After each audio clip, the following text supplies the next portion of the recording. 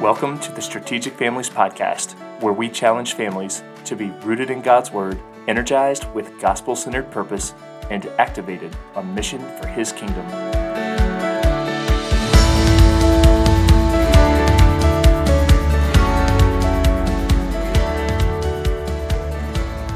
Hello, everyone, and welcome to another episode of the Strategic Families Podcast. Today is installment number 3 in our series on bringing intention and purpose into the Advent season. And if you haven't already, go back and listen to the 2 prior episodes with Arnold Itriad and Amy Frank, which have some great ideas on how to celebrate Advent intentionally. So today, good news, my wife Katie is back on the podcast because we want to share about a Christmas tradition that we found to be really life-giving that could have your own family flavor to it. So before we do that, we want to issue a disclaimer. We want to pause and encourage anyone listening to be on guard against adding a bunch of stuff to your to-do list this Christmas if it's based in guilt. Really, what we want to do is give you ideas of things that can breathe life and meaning into your family celebration while blessing others as you have the time and availability. We want to give you some thoughts to get you thinking about how your family can be an instrument of God's grace during Christmas. And so if there are things you hear that may be useful and life-giving for your family, give them a try and see what the Lord does with them. But don't try to do it all, because we all know how easy it is to get overwhelmed during Christmas. Yeah, and as we discussed in our episode on preventing burnout, we want to make sure that we're pulling out fluff and fillers and things that are just kind of wearing us out. But the reason is to make room for the deep and meaningful and beautiful and soul-nourishing traditions that really help us celebrate the birth of Christ. So before you're adding anything to the list, hopefully you have taken some time to eliminate or simplify some things that maybe aren't as necessary or beneficial for your family. I know Graham and I have taken a good bit of time this year especially to do that, and it has really, really helped so that we can think more clearly and make better decisions about what we do want to do. But we are cutting a lot of things and not doing nearly as much as we have in the past, and just feeling freedom to do that. So as you decide what to add, if you are going to, my best encouragement would be to really ponder and pray and ask yourself this: am I considering adding this to our plate because I feel obligated or guilty because other people are doing this, or because I'm really excited about the impact it could have on my family and those around us? There's a really big difference between guilt and conviction. And God clearly doesn't want us to be acting and operating out of guilt. So if He is convicting us, and we kind of have that sense of, oh, maybe this is something where we're wasting a little time, or maybe we've fallen prey to being a little bit more selfish or adding something we shouldn't, or just getting into things that we don't need to, then, go ahead and pull those things away. But really, I think the biggest thing is to increase our discipline around the Advent season and incorporate things like silence and taking daily time to be in the Word and praying and asking the Lord what He wants us to do. And as we do those things, our hearts will be filled. And as David prayed in Psalm 23, our cups will overflow, and then we will have the strength and the motivation and desire to serve and love more fully. So what we want to share with you today is something that definitely does take some work and effort. And honestly, every year, I feel like we have this conversation. We ask ourselves if we should really do it again. But the reason that we keep on doing it is because we've seen so much fruit year after year, and we're so confident that this is a worthwhile and meaningful effort. Graham and I are really big fans of the Dave Ramsey concept of taking baby steps rather than such large leaps that you can't keep up. So just remember that small trajectory changes in the right direction will yield massive results over time. And you want to just think small but intentional. I love the story of the boy with the loaves and the fishes, and just how God is the one that multiplies. And we have been so blown away by what God has done with our very meager little act of service here. So we hope this will be an encouragement to you. So our idea and challenge to consider is to give something to your neighbors this Christmas, going house by house so that you can engage in good conversation. It's about creating opportunities for life-giving relationships within your neighborhood and in your spheres of influence. So around this time of year, a lot of us remember to serve and give to charities and ministries, which is obviously great. Meeting the needs of the poor and the marginalized is a wonderful thing, and it really goes straight to God's heart. And if you need any convincing of that, just go read about the parable of the least of these in Matthew 25, because it teaches this truth really powerfully. But we want to encourage you also to remember that there are people all around you and all around us who aren't poor But they still need us to be an instrument of God's grace, whether that's through a gift, an invitation, being a good friend, being an encouragement, and things like that. Each person that lives near you and lives near us has hopes, desires, hurts, hang-ups, things they find discouraging, challenging relationships, things like that. And they may not have a community or a group of friends who care. Maybe they do, maybe they don't, but just don't assume that they do. We're called to love our neighbors as ourselves. We all know that. And we also know this isn't just our physical neighbors, but I think we can agree that it does include our physical neighbors, those who live near us. So today we're going to talk about being intentional neighbors in your neighborhood. By God's grace, we can do this well, and it can open up opportunities for Him to move and work. And we can do this in so many ways. Listening well, caring well, giving of our time, gathering our neighbors together, inviting them to things. And we're going to talk about a bunch of those ideas in this episode and try to give you some ideas to engage your neighbors. So in your head, draw a tic-tac-toe board. Put your house in the middle. Here's the question. Do you know the names of your neighbors in every other square on the board? If you do, great. But do you know much about what's going on in their lives? If not, you're not alone for sure. It's so easy to just open your garage door, insert your car, close the garage door, and then just find community elsewhere. But what a great opportunity to know and love and serve people right in your neighborhood. There's something about physical proximity that really matters and that you can't reproduce online. So try borrowing eggs from someone online. It just doesn't work. Think for a second, who are the neighbors you really should know, but you don't? And don't think of 15 to 20 neighbors. Be realistic with this. Just think of one or two. Think of the guy that you only say hi to when you happen to see him outside, or the lady you've seen a million times walk her dog by your house and have only just waved to. And as a caveat, if you don't happen to live in a place where you have neighbors close by, there are lots of communities you can apply this to. Think of where your kids go to school or your coworkers or families that you're connected to through things like scouts or sports. Any community that isn't specifically Christian by nature, you can build into and you can help make community happen more. So we emphasize the neighborhood because it is neat when you are going to naturally run into people very regularly, but obviously this can be done in a lot of different spheres. Okay, Katie, so let's dive into this topic a little bit more. I know this is something that your family incorporated when you were growing up in Rochester. Can you share why Christmas time is such a good opportunity to engage with your neighbors? We've already mentioned that everyone feels so busy right now, so why would we want to take the time to add this in? Yeah, it is a good question, and it's one that we do ask ourselves a lot. But I think that the thing we keep coming back to is Christmas time is a time where people are a bit more charitable, they are a bit more friendly, they're more willing to actually engage in a conversation. And so really, we feel that Christmas is the least awkward time to make a connection and especially to start a new relationship. So if this is the first time you've contacted these neighbors, especially if you've both lived there for a while, Christmas is just a much less awkward time to break the ice and to reach out and to bring something. It's just not as weird at this time of year. So make a small touch and go over and introduce yourselves. And here's what you'll have accomplished when you do that. You will be able to know who your neighbors are. You will know their names, and you'll know a little bit more about them from your brief conversation. They'll know that you want to have a relationship and that you desire to be in a community where the neighbors do know each other. And they'll also know that you're willing to share and give. So even though this might be simple, it is something that will speak volumes behind what you are saying out loud.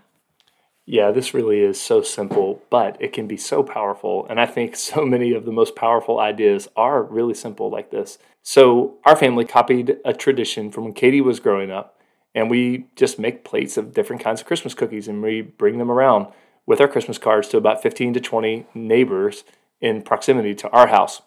And we've done this in both neighborhoods we lived in, and we certainly get a variety of responses. Some people just politely say thank you, and that's fine.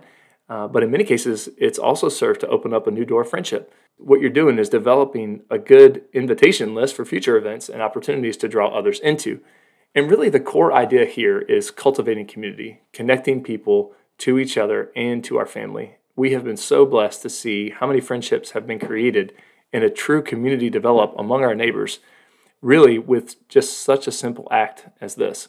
And so before we get into more about how the community developed, Katie, can you share some different ideas of things that families can do to reach out to their neighbors this Christmas? Sure. So starting with the cookie idea, if you are interested in something like that, we would just make a list of the types of cookies. I would suggest keeping at least several of them pretty simple. And we make them with the kids. We plan out a day that we can cook, and then we bring them around. If that sounds daunting, which I can see why, it is really messy and it is a lot. Sometimes we will work with other people too. Like one year we did this with our life group, and each of the families brought 1 to 2 kinds of cookies and brought a lot of them. And then together we combined and made plates, and then each family would take home several of the plates, however many they could take to their neighbors. So that's one way to really reduce the load. It gives you another fun night of building into a different kind of community. And so that might be one way. Alternatively, if you do like to bake, but you don't want to make all of these cookies, that you can bring a loaf of bread, or you could bring cinnamon rolls, or just whatever type of thing that you really enjoy making and want to share with others. If you don't enjoy baking, another idea of a gift you could bring might be a small candle or a poinsettia, or you might look on Pinterest and find some kind of a project your family can do together. Our neighbors last year brought us the cutest little hot chocolate packs with candy canes and marshmallows and little tag and card. And that is just a nice way to say, we're thinking about you. You could also do something that my family did growing up. My parents would host a Christmas Eve morning brunch and have all the neighbors over, and we'd eat together, and then we'd sing Christmas carols together. And I just love looking back on that time and thinking about all the different ages of the people and the different interests they had and backgrounds. When you're in a neighborhood, there's often very little that brought you there except you wanted to be in that location. And so it's kind of a neat way to connect with other people. So that's a really fun one if you have more capacity. And if you don't want to be making a lot of the food, you could consider more of a potluck type of an event and everybody just bring one thing, and then it doesn't feel quite so overwhelming. Or maybe do it the Saturday before Christmas so that it's not quite so crunched with regular Christmas activities. If you're feeling like it's a little daunting to go up and ring someone's doorbell, another great place to start would just be to walk around your neighborhood and pray over each family as you go. The Lord may show you some ideas of things that you could do, or maybe you'll even just see someone out and have a conversation or whatever, but that's a great way to start as well. Another thing my family did growing up was we would go Christmas caroling, and none of us could carry a tune. So this was kind of interesting. I'm not sure how the neighbors really felt about it, but I do think they smiled at just the idea of seeing some friendly faces out in the snow, something to change it up and just brighten up their day a little bit. Anyway, another one might be to host a Christmas party. And one really cool thing that was already existent before we came into this neighborhood is our neighbors would do a progressive Christmas dinner. And so there would be 3 to 4 different hosts, and then all the other neighbors would group together around each home and help provide the food and a game to play and things like that. And we would kind of just progress through the night, going through the neighborhood. And it was just such a fun way to connect with each other and learn who else lives in the neighborhood, get to know some new people. So definitely recommend that. It was a lot of fun. And you can share the load by, assigning everybody different things to do too. Another fun one we did when we had younger kids, and there were lots of little kids in that neighborhood, was we had a little birthday party for Jesus. So you could invite the kids in the neighborhood over to have, do some simple crafts and play some games, you could make cookies in advance probably and let them decorate them and tell the story of Jesus' birth. And this is just a fun way for the kids to have fun. It's a gift to the moms to maybe have some time to do some extra shopping or to wrap their presents or just have a breather. So I think this is a really neat thing you can do, although it does take a bit more energy. Another thing that we've heard of family we know around here does is to host a Advent wreath making time, and they would kind of share the concept about making the wreaths. They'd have all the supplies there, and they would build the wreaths and prepare for Advent together, which I think is really neat. Another thing we saw, our church did this year, that's really cool, is they had these Advent Christmas in a box concept, and they would give out 2 of them to each family so that the family could do it, but they could also bring one to a neighbor. And, this had all the makings of lots of different good focused Christmas activities to do. So that's another really cool idea. And then, another, low-level one might be just to invite a neighbor or 2 to join you in one of your favorite Christmas traditions. So if you're already going out to a lights display, or you're going ice skating, or in Charlotte here, we have the Billy Graham Library, and they have a live nativity and singing and things like that, invite another family to come with you. And that's just another way you could connect. So hopefully these ideas get your wheels turning. There are obviously so many different things you could do, but we just really encourage you, avoid guilt. Don't do these things just because other people are doing them. Pick something that is really life-giving and that you can do joyfully without burning yourself out. And, pick something small if you don't feel like you have a lot of capacity. But I'm telling you, you will be amazed what God can do with even a very small touch. Yeah, and I know everybody's excited about having little kids decorate Christmas cookies in their homes. No, but seriously, it is a lot of fun for the kids. Okay, so in case you're still kind of skeptical about why adding something more to your December would be worth it, I want to back up to Katie's point about how God multiplies our efforts and just share a few of the ways that God has opened doors for much deeper relationships than we'd even hoped for with simple acts like this at Christmas. So in our first neighborhood, we did this, and as we got to know the neighbors, a few really cool things developed. We had a backyard Bible camp for preschoolers. At the time, our kids were really little, and so we had other kids from the neighborhood come over and did a backyard Bible camp in the summer, which was really cool. There was also a book study for young moms that Katie was a part of, and we had a great turnout, and that included Christians and non-Christians, which is awesome. We also were a part of a marriage study with several couples in the neighborhood. So in our current neighborhood, we came into an existing culture of gathering and celebrating, which was really cool. And several of the families have moved away now, but the tone of strong and inclusive community continued as new families came in. So that's been a lot of fun. So one of the things we did early on was host a couple of back-to-school barbecues. And one of the things that happened from this, which was really cool, is that a friendship began between two other neighbors that did not really know each other. They got connected there, and we didn't connect them specifically, but it created an opportunity for them to get connected, so that was awesome. Several other neighbors have hosted various events, including a baby shower for Katie when we had our fourth child, Lillian. I would just say, remember, you don't need to be the central point for all of this activity, but we'd encourage you to strive to be the kind of neighbors who cultivate community. And then more recently, in 2020, when COVID hit, that really opened up amazing opportunities that we never would have seen coming. And it was just so cool to see the Lord work. So one of the things that happened was we started having workouts in our cul-de-sac. And if our neighbors are listening to this, they'll laugh about this because it was just such a fun thing. We created these boxes because we were all trying to socially distance, and we were just having people do different exercises. There wasn't a whole lot to do, so we figured, why not do a workout? And it was just a lot of fun. And then another thing that happened early on, so you'll remember that a lot of churches were closed down during Easter 2020, and one of our other neighbors said, hey, we should do an Easter service. And I have to admit, I was skeptical at first, and I thought, oh man, how's this going to work? There was a bunch of neighbors that came, and it was just so cool to see the Lord work through that. And it was just a bunch of us sitting in lawn chairs and worshiping the Lord, and it was just a really, really awesome time. Yeah, it was so beautiful to have our neighborhood surrounding together and just worshiping the Lord together on Easter, especially. A lot of times we can kind of come together around Christmas because it's easy to think about Jesus as a baby, but when you think about the story of Easter, it can be a little harder. And it was just so neat to see everyone participating and excited about it. And, the Lord put it on Graham's heart to share the gospel during the devotion time of it. And it was just so neat to hear everyone discuss afterwards, and just to hear these powerful truths shared in that context was so wonderful. It was just a really good reminder for us that God uses our availability a whole lot more than our ability. It was just really neat to see how God could use just simple invitations. You just put it out there and see what happens. And you're just communicating that you care and that you want to be a friend and that your door is open to others. And I think the Lord can really do a lot through that.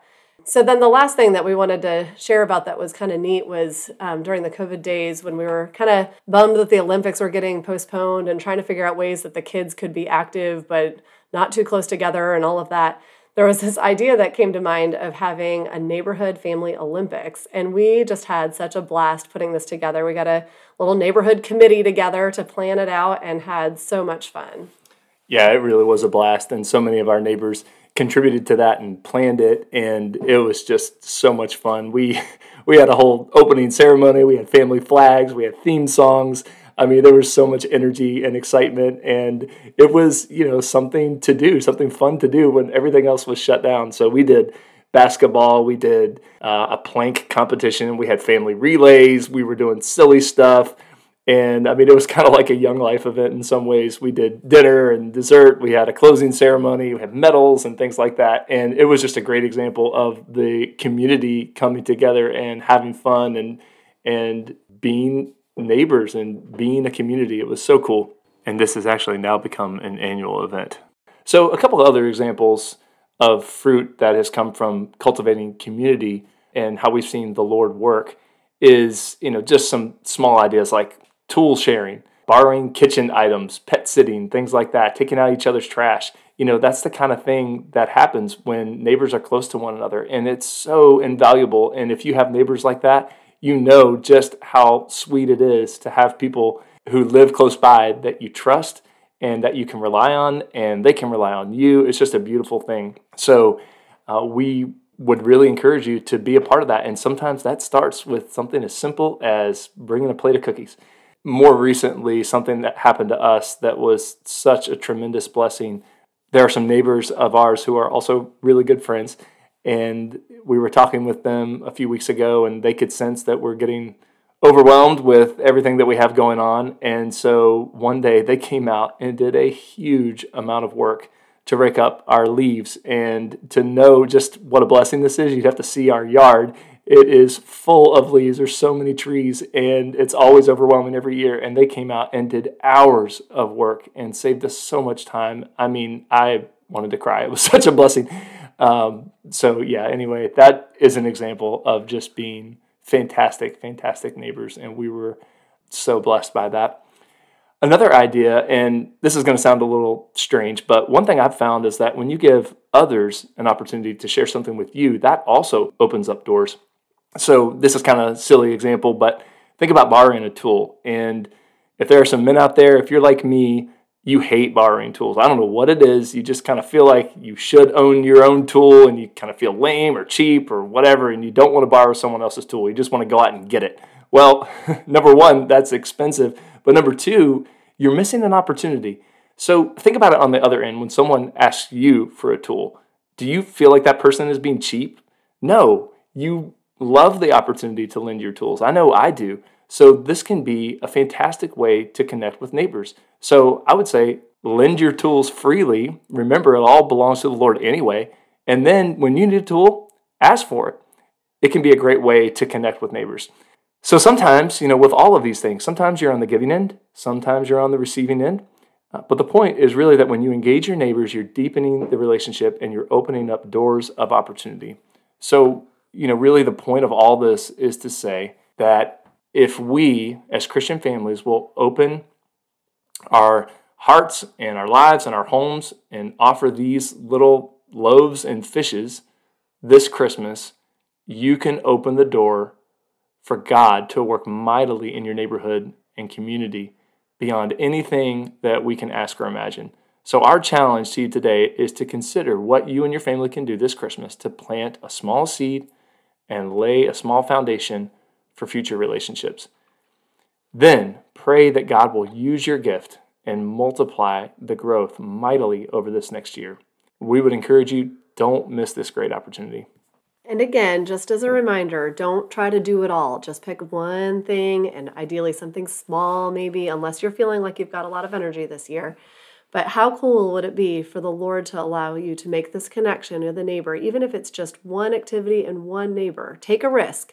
It might fall flat, but it also could be the beginning of something really beautiful in your community.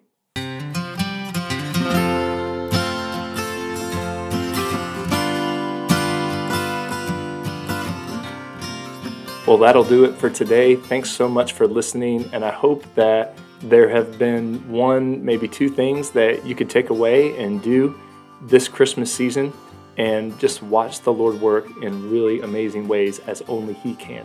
Check us out on strategicfamilies.com. We'd love to hear from you there and find out how you're building a strategic family for God's glory.